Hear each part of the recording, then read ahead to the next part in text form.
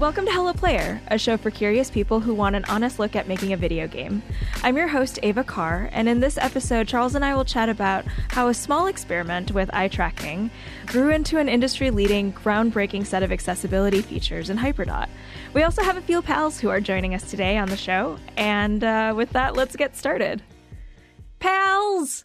Hello. Hi. This is the part where we introduce ourselves. I'm Holly. I am the marketing manager at Glitch. And I'm Cherry. I am an accessibility specialist in the industry. And both of you have been such huge and critical players in like the story of accessibility and how this all kind of got started. Charles, something that we have talked about in the past, and you say all the time, which it still blows my mind. Sure. You have said you didn't build this game for accessibility. Oh, no. And it was never a feature. No, that was like, again, I started this game off as a student project that I only had 4 days to make. So I had no intent on like, oh, yes, I need to make sure that this is fully compatible with everything. This was going to just be a one-off thing that I showed once, and then that was it. And then even if we wanted to extend that to be, oh, this will be the summer project, I wasn't planning on putting like going super full featured, especially even in just the game itself. So yeah, that was not my original intent, but because of the design philosophies and things, the game lent itself pretty well to that because like its minimalist nature. And honestly, like, what did you all think about it when you first saw it? Like, especially Cherry, what did you think, when you first saw Hyperdot?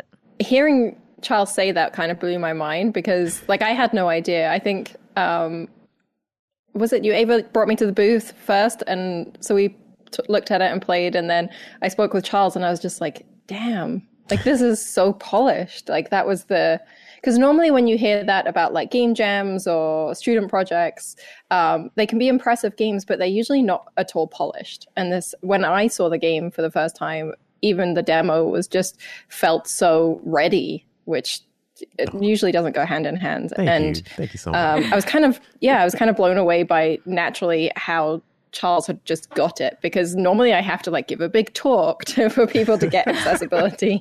So it was really impressive.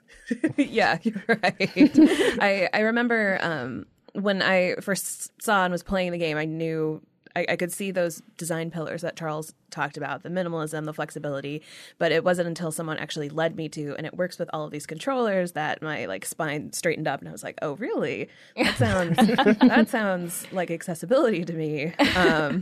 Yeah, so I was really skeptical. I'm just going to say, like when you all told me that, I was like, we'll see. Yeah, and then I was like, love hearing that. They did it. Because I was actually really nervous reaching out to you because, Nicholas is our researcher in-house, but he was really focused a lot more on, like remote user testing and a bunch of other things. But accessibility was never really, something that we had talked about a ton in-house. And so I was like, oh, God, Cherry's an accessibility specialist. I'm scared. We should reach out scared. anyway. For goodness sake, what do you think I felt? Yeah, and the first, oh my God, am I scary? No, you're not. You're lovely.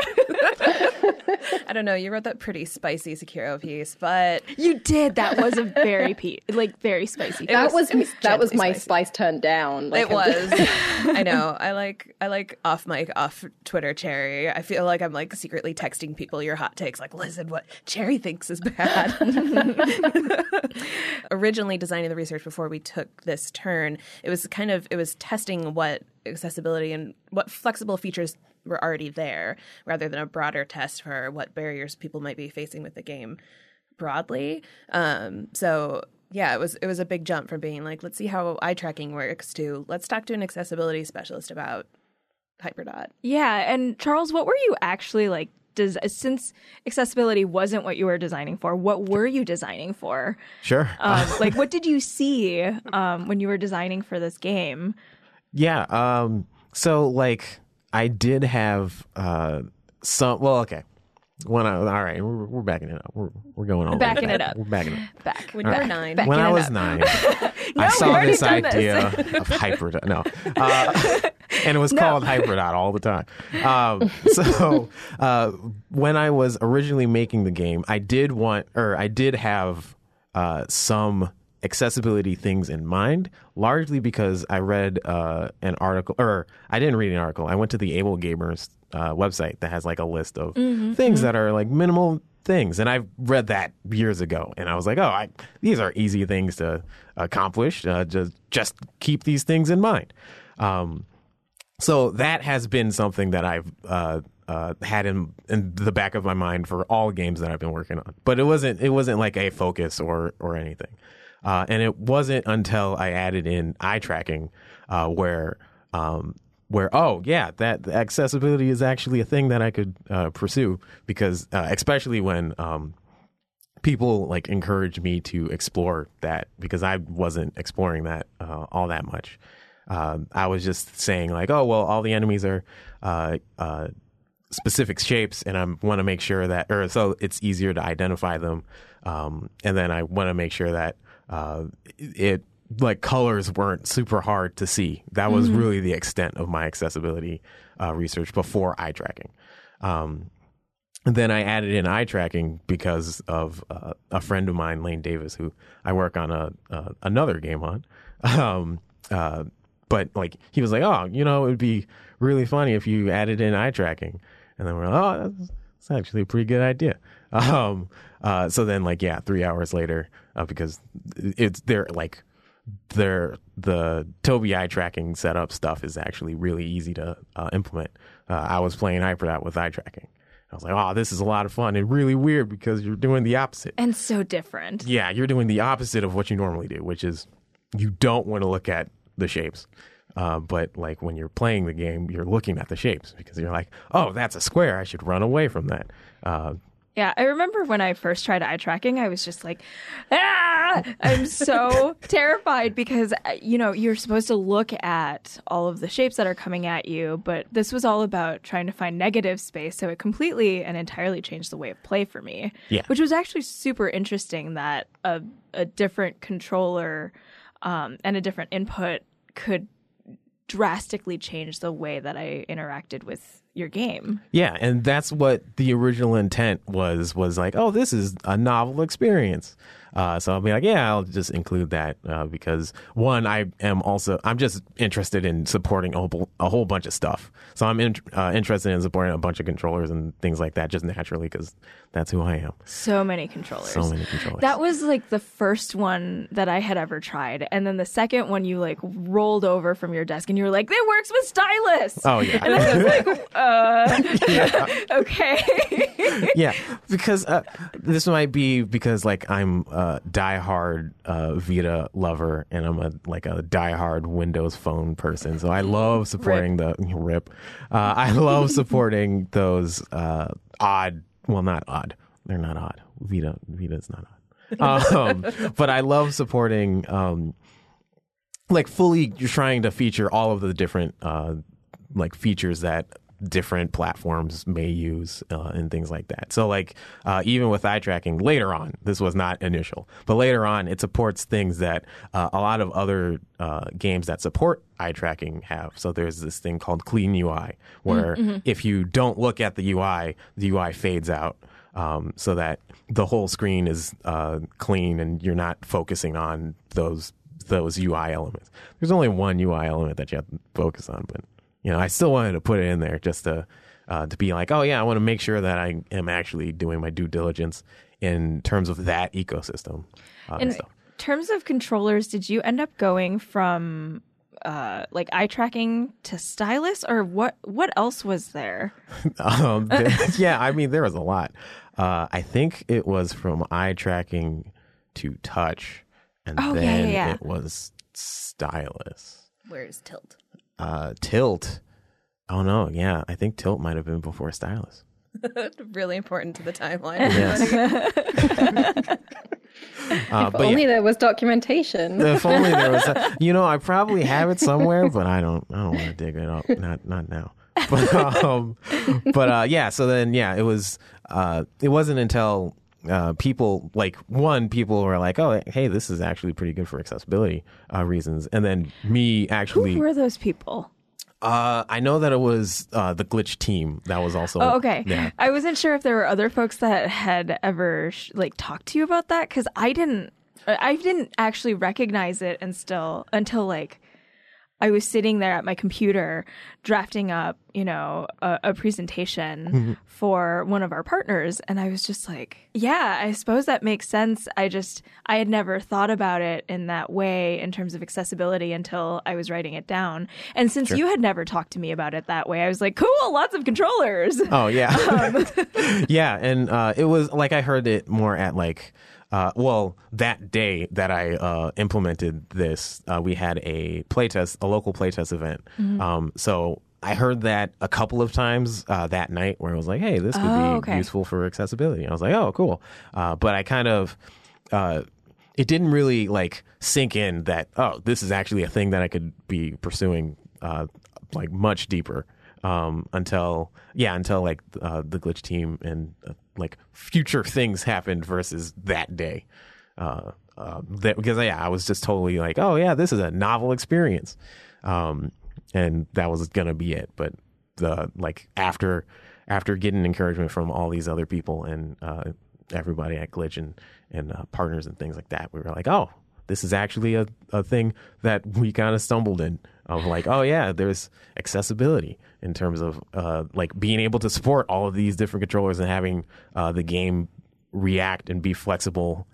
Like one of my pillars being flexibility is like, oh yeah, that is something that is super useful, not just in terms of the game design itself, but for everyone playing.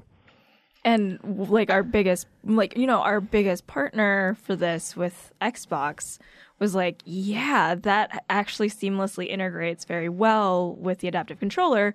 So that's how this at least got all started. And it was never, for me, it was never intentional. And Sure. it was clear that for you it wasn't either, but it was just through some feedback and listening to people be like, yeah, this is a thing. Yeah, no, yeah. I thought that was really cool. And that led to a couple of other things like an ongoing partnership where, we're working on something with the adaptive controller as well. And it also led to us like frantically messaging our pals over at Xbox being like, can we be at E3 in a different episode? And we had talked about how like the Hyperdot booth kind of became like the Hyperdot plus adaptive controller, come try this out with all of these different things. And that's where I think really Cherry and Holly started talking and getting super involved in all of this. Yeah, like you said, this spring we tested an installation together with our local Microsoft store. That was this self-guided experience with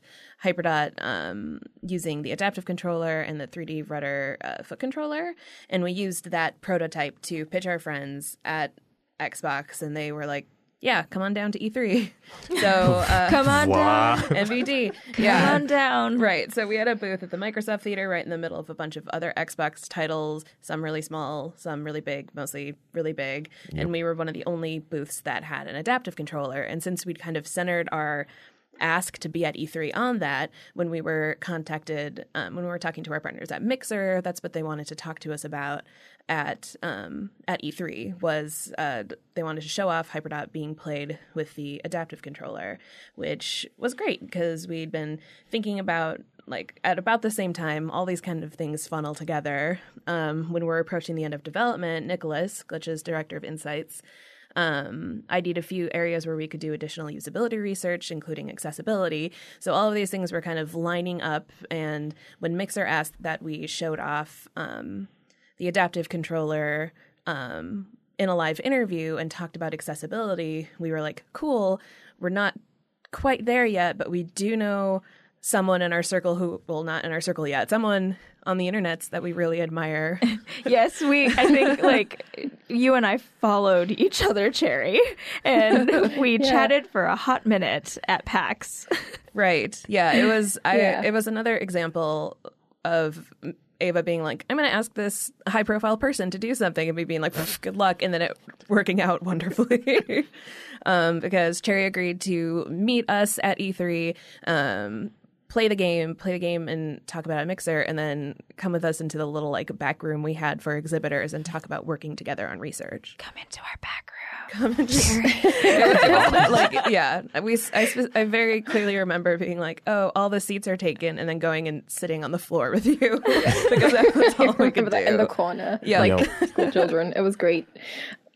I remember that phone call with Ava because here's a fun fact. I was super sick at E3. Like it was my second flu of the year. And I remember getting the phone call with Ava and just like really liking you on the phone so much. And most people I wouldn't just like drop everything in the middle of something like E3 and be like, sure, I can squeeze you in. Sherry, no, you're going to make me cry. Stop. Thank you.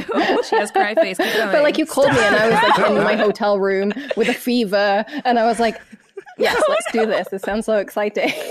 I was like, but no one touch me. My terms are no one touch me. I don't want to make anyone sick. Oh gosh, well, I'm so thankful that you like came out and helped out with all of this, and I think that really led to our future collaboration on like the whole thing with Hyperdot A11Y. Yeah, so I think what happened was at E3 was I came in and we, like Holly said, we played the game and the focus was very much on the controls because that was the thing that was being showcased at the time and the thing everyone was talking about. And I had a lot of fun with the thing about the adaptive controller is that it's really nice, and that in itself is such a flexible piece of hardware that you can plug so much into it that then it kind of like expands the game even more, like with the 3D rudder footboard, right? Yeah, that you used with your arms. Yep, blue arm. Yeah, buttons. I was like, when you all told me that it worked with that, I was like, there's this thing I've always wanted to do, but I don't have one of these things because my legs aren't very strong. And so like, it's a bunch of money to spend on something I potentially couldn't use. So I was like, can I try this thing with your game? And you were like, sure, that sounds fun. So I it took us a minute to calibrate it, I remember.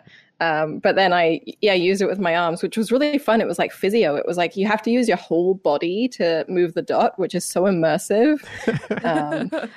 So for our listeners, Cherry, like folks who are unfamiliar with what a usability specialist is and you and your work, could you share a little bit about like what your point of view was when you were coming into like these weirdos who had asked you to show up and this game being like, we think it's cool for accessibility. I just want all the listeners to understand is I don't think you're weirdos.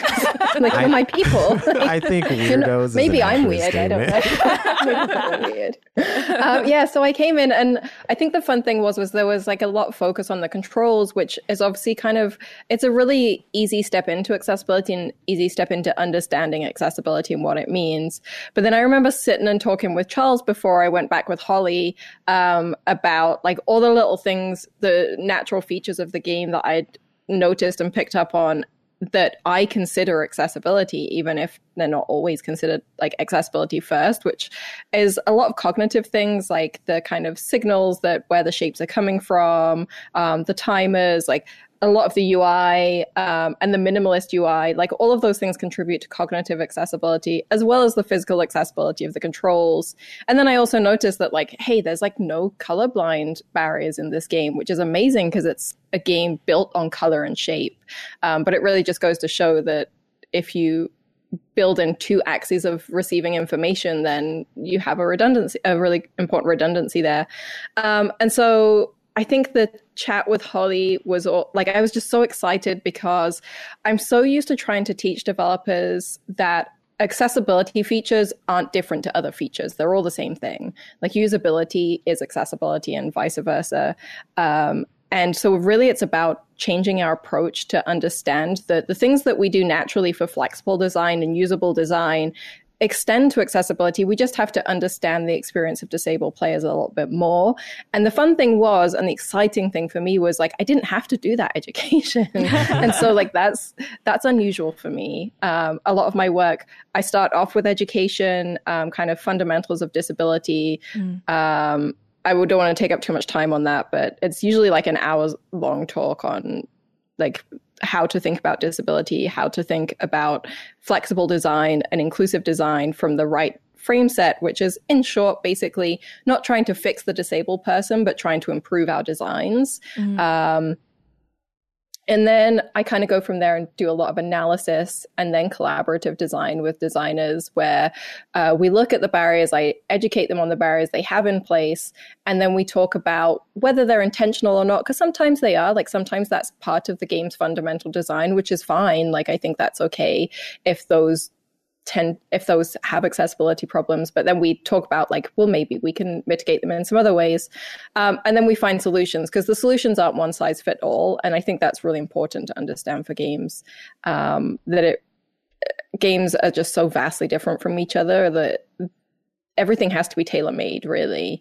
And so, there's a lot of collaboration in there. So I'm talking for so long, but talking with Holly through that, Holly then mentioned this research and I was like, ooh, I've been thinking about this for a long time. And like, there's these things I really want to try that I've always wanted to try with research, but haven't really had the opportunity.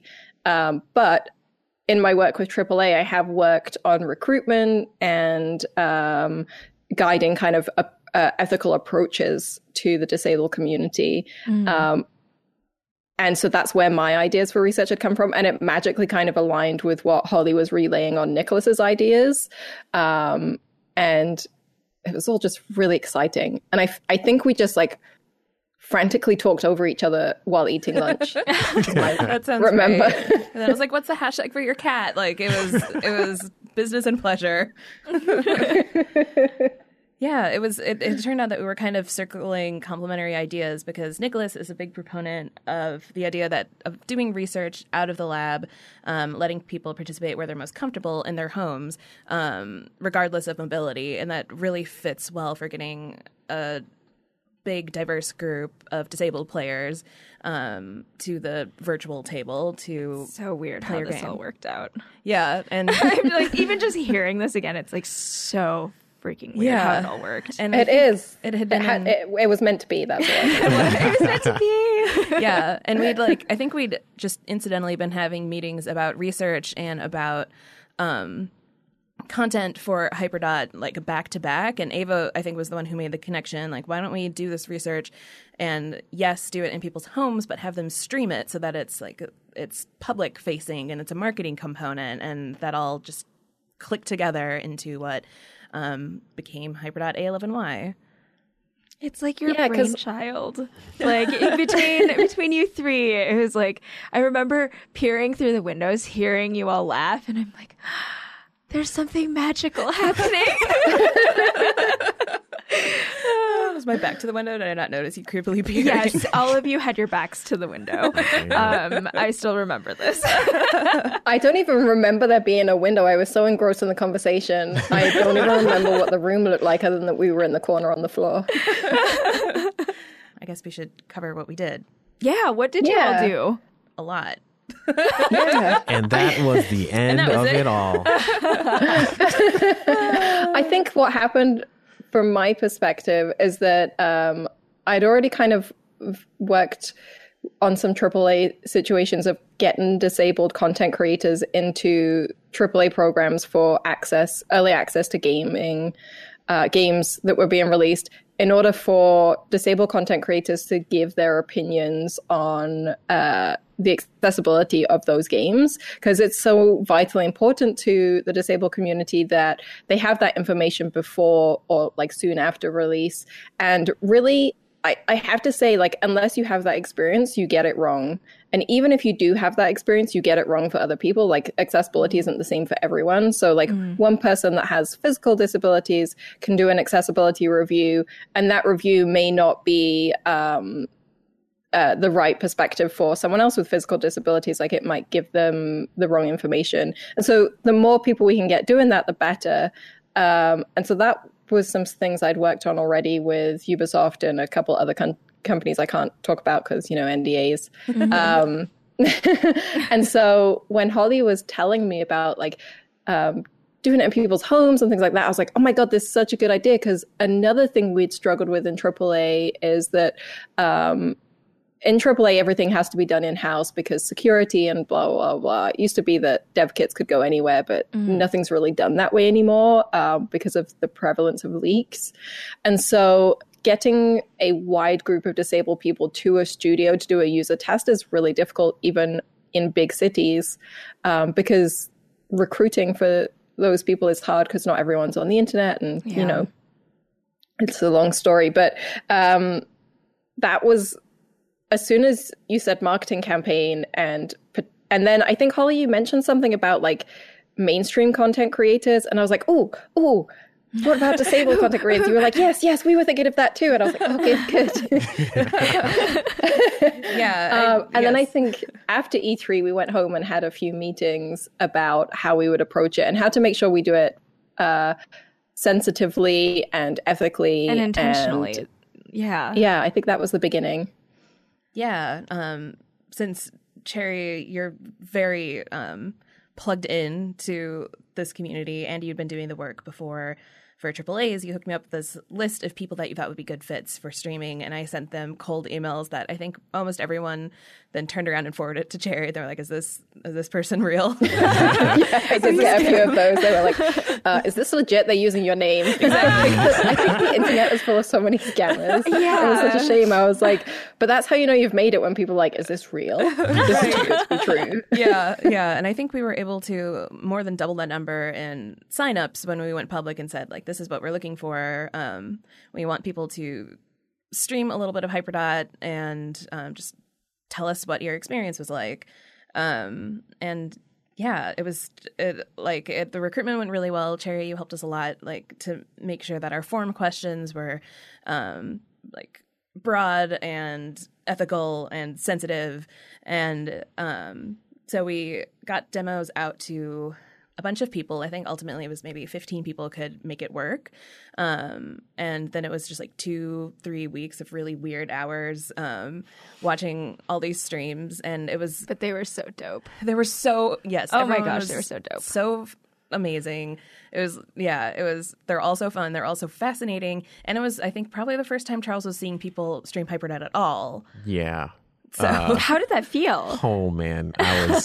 I was really nervous about that. What made you so nervous? What were you nervous about? I mean, I was nervous about multiple things. I was like, I hope it doesn't break. I hope things don't like mess up and stuff. And then I was also worried, like, oh, what if they aren't able to play the game, or like, things go wrong, and I'm like, what do I do then? Yeah, I know. I was bracing. Welcome to my world. I just want to say, I have that feeling every time a game releases that I've worked on. I'm like, my name is attached to this. I represent my community. Right. I was bracing, and I didn't have the technical expertise to even help people if they did run into any barriers. I would have just been like, sorry, I'll DM Charles, restart your computer. Like, I was very afraid, and that just didn't happen. Yeah. Which is, that in itself is just like, oh, things went relatively smoothly in terms of like the game didn't crash. People were able to play the game. And then they were able to, like, the goals that we were trying to reach in terms of like, giving feedback and such, that was like knock out of the park. Like, it was amazing to like finally see my game be streamed, and it's not just on my computer. Like, it's not just like, oh yes, this is a thing that I have to be physically like next to in order for this to exist. But yeah, the first time to see a stream happen, and then to see it so that a majority of everybody having like no problems playing the game and such, or even right. There was one thing, and this is one thing that like, of course, you get like all these positive like comments and things like that, and then the one negative one sticks with you. Is you're like, man, trackpad. Well, no, it was. Shoot! I brought up another one. No, it was a person. Oh, I forget their name. But they had low vision. And on the dark levels, they couldn't see what was going on. Which, I mean, yes, that's technically the point, but you're still supposed to be able to play the game and be able to like navigate and whatnot. Yeah. And I just I didn't know what to do to fix that. Like even on the spot, I was like, The fun thing was I knew that there were barriers for vision. Like I knew there were big barriers. The barriers that I knew were there weren't as significant as I thought they would be. And people with extremely low vision were able to play way more than I thought they could, which was amazing. Because I think it really shows the resilience of disabled players and how freaking tough they are. Like, or we are that you just keep playing anyway and you just keep trying, and actually you are damn good at games because of it. But I knew about the dark levels. I knew some of the things that could be worked on, and I knew all of this. But I didn't say anything to any of the players or Charles because I didn't want to bias anyone. Yeah. Sure. And so I was just like sitting there like, don't type anything in chat. Just wait. Just wait till like the write-up. Yeah, right. You probably saw me like live typing my like revelations, like, oh, of course, like putting your nose up to a screen that has a bright white level is hard on your eyes. Like, and Cherry is just silently in the background, like, yeah, I know. Actually, so a fun fact about that, I originally, in Hyperdot, there is a high contrast mode, and the original version of high contrast mode, I implemented it where no matter what the background color for the level was, I turn it to black, so that everything would be like, it would be really easy and obvious to say, oh, this is where the shapes are and this is where your player is and stuff. I showed it off at another local playtest, and somebody who also had low vision was playing and was like, this is really hard for me to see. It would be nice if it was a white background. Yeah, I remember that. Yeah, so I was like, oh, okay. So then I was like, okay, then I'll switch it over to be a white background. And then throughout the entire campaign of Hyperdot A11Y, everyone was like, oh, this would be nice if this was a dark background. Yeah. I was like, oh. Dang it. Oh, of course. That's accessibility in a nutshell, though. Like, you can't get it right for everyone with just one thing. That's... But there's too much variation. Yeah, I did love your solution, though, which was you had both options. Yeah, so I was just like, yeah, here you go. Yeah, awesome. Yeah, no wonder you could do it so quickly. You'd already done it before. So overall, it was really cool. It was fun to watch people playing, even people who were having a hard time because the game is just hard. And also for people who are experiencing barriers more related to accessibility, everyone seemed to be having a good time and just genuinely enjoying the game, which wasn't the point, but that was fun. Sure. And that we were meeting our goal of carving out more space for people who don't fit an outdated idea of mainstream image of what who plays games and who should be highlighted by developers. So that was a win-win. And then we moved on to reporting out our findings. We got a spreadsheet. Cherry, you gave us a heck of a spreadsheet. Oh, yeah. I know. I hate spreadsheets, but like they're such a big part of my job. It was such a good. It's like people are like, you must really love spreadsheets. I'm like, they're just really good for communicating this information. Like, it's really hard to get all these different things across in a way that people can pass, because you need to be able to kind of take a little bit at a time.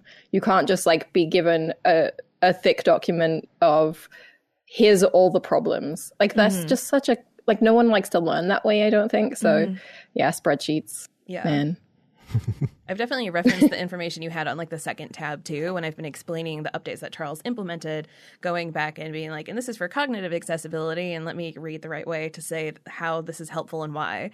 So it's a good spreadsheet. But both Cherry and Nicholas Cherry was watching the videos mostly as they happen. Nicholas was watching the VODs after the fact. Both independently kind of pulled together what they were seeing for barriers people were facing and recommendations on how we might address them. And then we pulled everything together, gave it a look. It was a list. I remember your email, Cherry. It was like, okay, so I found 32 things or whatever it was. And then you were like, but that's not that many. So it's okay. Yeah. There's a AAA game I worked on recently that had, I reported 220 items. Sure. Yeah, okay. So, 32, Charles, 32. Yeah, it was 30 something anyway. And you'd helpfully already ranked them for what would have the highest impact and what might be quickest to implement. And knowing Charles, who is a helper and a good person and likes to address problems in his game, we didn't show Charles the entire list. Oh yeah. Yeah. Which to this day, I'm like, I could just leak it to him now But still. because I know that he Internal wants leaks. it. Yeah, and it was so tough too because during that time we were like knee deep in something else, and I cannot for the life of me remember what it was, but it was. Trying to like pass cert. I'm pretty sure it was CERT. Probably, Yeah. yeah. It's almost always cert, like Yeah. for everyone when Yeah, it comes to it's- accessibility. It's like, Yeah. okay, we need to get through cert, but oh crap, there's all this stuff that we really are passionate about. Yeah, And, exactly. And there were a couple of things that we were just having a really hard time with at the moment. And there was a negotiation that really had to happen between like, how does this fit into the production schedule and how do we address all of these things? Or at least are there ways in which we can start ranking some of them and what can we do quickly?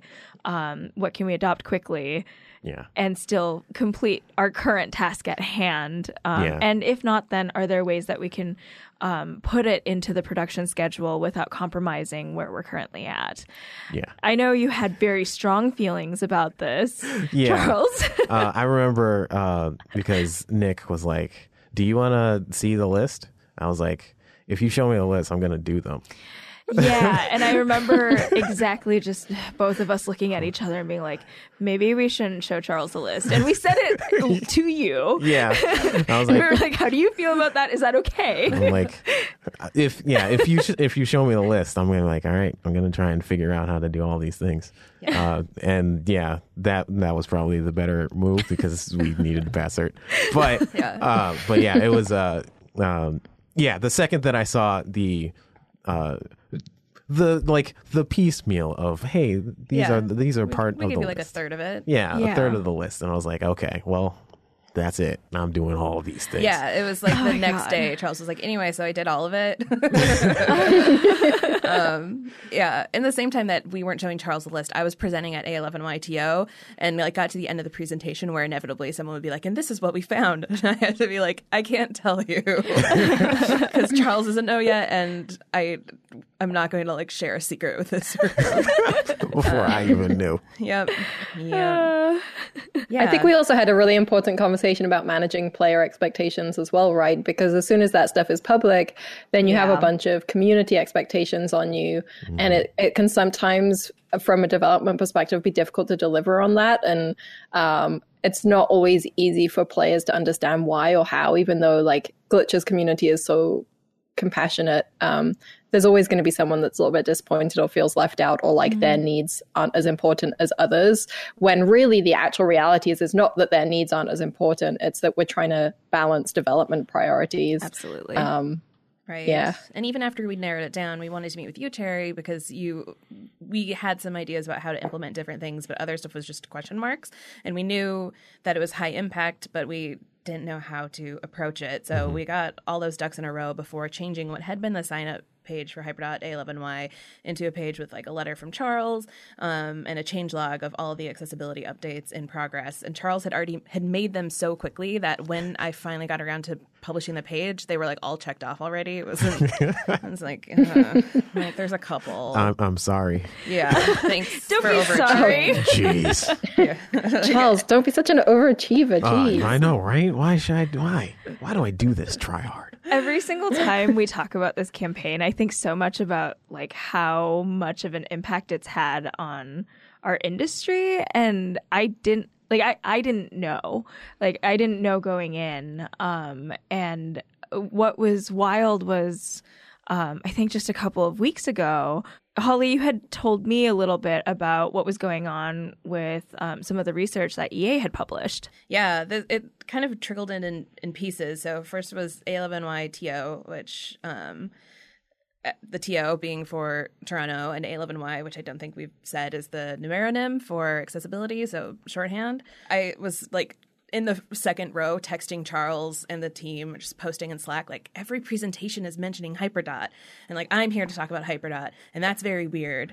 No, that doesn't make any sense. Why are people talking about Hyperdot? It's not us. Yeah. What? I know. Like Bryce was showing like video of the campaign, and I was like, how did he get this? I don't have this. Yeah, and Bryce is the director over at the Inclusive Game Lab Right, yeah. at Xbox. Yeah, leading folks behind the Xbox Adaptive Controller. And then it was through chatting with folks in this community that Ian Hamilton just kind of casually dropped, like, you know that EA kind of replicated part of this research, right? And I was like, What? surely you were Yeah. mistaken. And yeah, he pointed to a tweet that I had seen, and I hadn't understood the context. And then I circled back with James Berg, who is EA's senior user experience researcher, who said that he had something kind of in the works with the help of unnamed accessibility specialists, like to work with content creators on accessibility research, but it was the public part of Hyperdot, the like marketing, public-facing campaign part, that made them decide to take their research for Jedi Fallen Order public and do the Hyperdot thing. So Yeah, from the smallest A to the biggest AAA, What? ripple effect. That doesn't make sense. No. You're not supposed to say Hyperdot and then also say Jedi Fallen Order in the same sentence without it being me just saying, yes, Jedi Fallen Order, Hyperdot. Like something like that. But no. The other day, I was playing Jedi Fallen Order. And then I was working on Hyperdot. Yeah, that is Droid the only... mini game when? That's what I want to know. Like, when is it getting put into James, Jedi help us make that Fallen Order? happen. I know, right? Yeah. And then even when I reached out, I expected it to be kind of like, oh no, you're misunderstanding. It's a lot. It's like 3 jumps farther. It's like when we've like gotten a Google alert for Hyperdot and been like, why is Hyperdot in this like Call of Duty article? And then we're like, oh, because it was a mistake. But no, he provided a quote for a forthcoming piece in Xbox Wire, which was really nice and was like being very noticed by Senpai. Yeah, just like, what? No, that doesn't. No. No. There's also a lot of folks who, in terms of like players, tell me a little bit about what's been going on with the player side of things. Oh, yeah. A lot of players really appreciated it, or particularly really appreciated the fact that we had that campaign and like reaching out to be to like that community and being like, yeah, we're looking to get your feedback and we're actually going to, and then turning around and then putting up that page and saying like, yeah, we're actually implementing your feedback. And that has been something that a lot of people have like reached out and said, oh, this is amazing. I forget who it was. I think it was Ian who was like, this is like my favorite page of the year so far. Of the internet. Of the internet. Yeah, my like personal battle was like, it was so hard to format. Thank you. And then make it screen reader compatible. Right, 'cause- like that was my battle I've seen. Yeah, and when the interview or the reviews started rolling in from Can I Play That, and Aaron Hawley, who goes by Geeky Gimp, posted this great video about Hyperdot getting accessibility right. I was just kind of like a weird weepy mess because it felt like just, I mean, a really cool thing that we're doing for our jobs, but a drop in the bucket of all this work that advocates and players and experts have been doing for decades and decades, that we're like, oh yeah, here's our little piece of it. And then to see the way people were reacting to it was really wild. Mm-hmm. Yeah, from my perspective, I've seen so many of these players just like asking for this for years. Like they'll join early access, they'll join betas, they'll do everything like for free on their own time because they just desperately want to be included in all this and prove themselves. Yeah. And like we all know with content creation, if you're marginalized in any way, it can be really hard to get create a following and get the kind of notoriety and exposure that you need to be considered an influencer and included in these kind of programs. And so like I've just seen so much of the community crying out for that for like 4 or 5 years now. And so I think this is them finally feeling heard and seen, which is, I think, just so much more powerful than people give credit to in a way. It's so wild just to kind of I feel like I'm connected, but I also like all of these things were happening just in front of me, and like due to, of course, like Charles's design, and then also like Cherry and Holly, all of your hard work in making all of this happen. It just feels so wild how much it's impacted this particular community, and I don't even know what to say other than like, thank you for being a part of this. Thank you for making your game, Charles. I don't know, like, thank you so much for spending time with us, Cherry, and being like involved with the work that we've been doing. Oh my gosh, you're all so warm. I just like instantly felt like I'd found a new family. I was just like, oh no, am I getting too attached too fast? Is this weird? Oh no, I don't have room for new friends. No, I was more like, am I an imposter? Like, have I just inserted myself in this group of people? How did this even happen? No, you were invited and you're loved. Stop. Yeah, I can't even explain. Like, I'm like, I have to go call Cherry, and then like skip across the office. I'm like, I have the best meeting this afternoon. It's Cherry time. Can confirm, have seen you do that. Yep. And so for our listeners, I'm gonna cry now. and so for our listeners, does anyone have anything else that they'd like to say as we wrap up? I want to say that in particular with players and what this like campaign has done for me personally is that like I've been shown a community that I haven't typically been shown. And it has been like enlightening and like inspiring to see the lengths at which people will go in order to like engage with the thing that they love playing.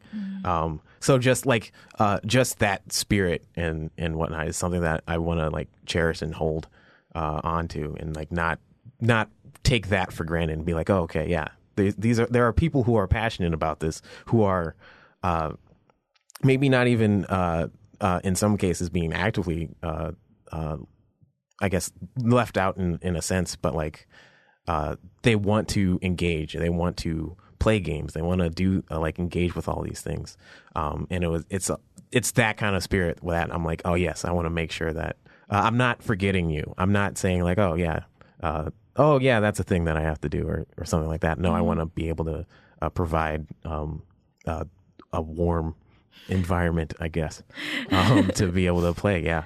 Okay, so we knew that Hyperdot was inherently pretty accessible, but knew it wasn't perfect, which is what made this research happen. And I know that kind of, especially in an era of like broadly like call out culture and stuff, it's afraid to be like open and vulnerable and be like, hey, we need people to look at this and we need help making it better.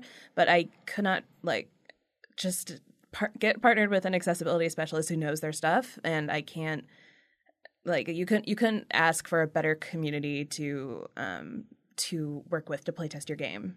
So do it, and you'll be surprised at how easy some of these little tweaks are to implement that can make big change in how people experience your game.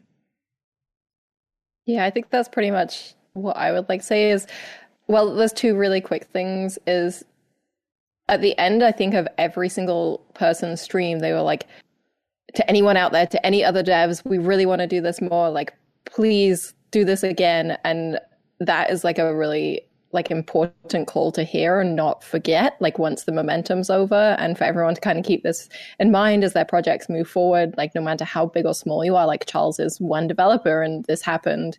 And then the other thing is like, I think the way Charles, you talk about how you never set out with the intention of doing this. I think that is something that is one of these points that myself and Bryce, who is a really good friend of mine, sometimes disagree on. But I come from it from a very specific perspective, is that I think happy accidents count. Bryce doesn't necessarily, but the reason Bryce doesn't is because sometimes happy accidents happen and then everyone kind of pats themselves on the back and like, okay, good, we did it, and then like moves on and then forgets and doesn't necessarily keep that intention going forward. And I think like a really important thing to remember is happy accidents absolutely count, especially if you realize that and you work and are deliberate and kind of keep that teaching in mind. And because it is just like, it's like any game development or any game design teaching is you always got these little bits and pieces of knowledge going on. And this is just another tool in your box. And I think happy accidents count for that reason when you're deliberate about it. Well, thank you so much for joining us for this call, Cherry, and also for Holly joining us in this episode. That's a wrap for the episode. So you can continue the conversation with us and the Hello Player community at discord.gg/glitch. And don't forget to subscribe to Hello Player on your favorite podcast app. Hello Player is produced by me, Ava Carr, Holly Harrison, Ben Hansen of MinMax, with music done by none other than Charles McGregor. Thank you so much for listening, and we'll see you next time.